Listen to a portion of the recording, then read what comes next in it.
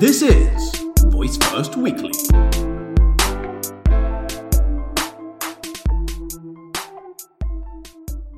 Hello, happy Sunday. Wow, what a week in voice news, in technology news. So I was reading today the Google Actions blog and I discovered something really interesting. They're gonna release what they call App Actions. So I'm expecting the day to be during the Android Dev Summit coming out in Mountain View on November 7 and 8, 2018. Google is planning on joining the actions with the Android mobile applications. So you will be able to create an action by adding an actions.xml file to your Android app and improve its discovery and re-engagement across multiple billion user Google products. This sounds really exciting to me. I mean, this is the same concept of the shortcuts that Apple has, that if it works, it could literally turn every mobile application in the world into a voice action. Now, they say that with these app actions, your app can be recommended to users as a way to fulfill their needs at the moment they need it the most. So I'm guessing this means that the Google Action Engine will take care of distributing intents between your apps.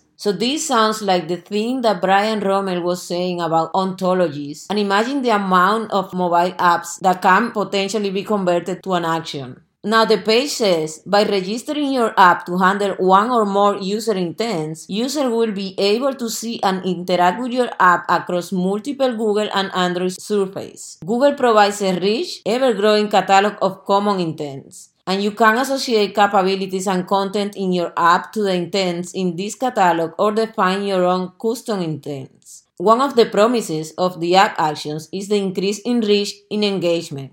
And there is no doubt that you will reach way more users that already use your mobile app. So you can now be discovered in way more places across multiple Google devices. Your actions can appear in the Android launcher, in the Smart Test selection, in the Google Search app, the Google Assistant, and the Play Store. You can also use the visual modality in the interactions. And besides that, you could also reach users in new ways by building conversational actions for the Google Assistant and reach more than 500 million devices where the Google Assistant is present. Conversational actions can be a new standalone access point for your service or a companion to your Android app. They enable you to interact with your users using rich voice and use-based exchanges and use the same common intent catalog as app actions. This has the potential to be really huge. We are talking about every mobile application combined with every action. And I think that the smart speakers are catching up to the point that we are not leaving our phones for now.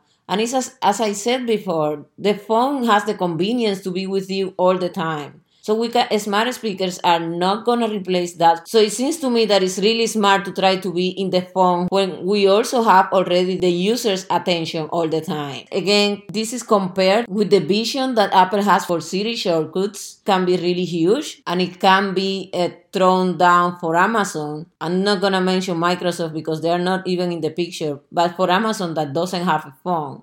Even though it's important to mention that last week there were some leaks that Amazon is producing a phone, and that will make a lot of sense to me right now. So this is a big news that I just wanted to share with you. I can't wait until November to see what we can build and how easily it will be to convert your Android application into an action for Google. Thank you for listening. You have a great Sunday, and we'll talk tomorrow.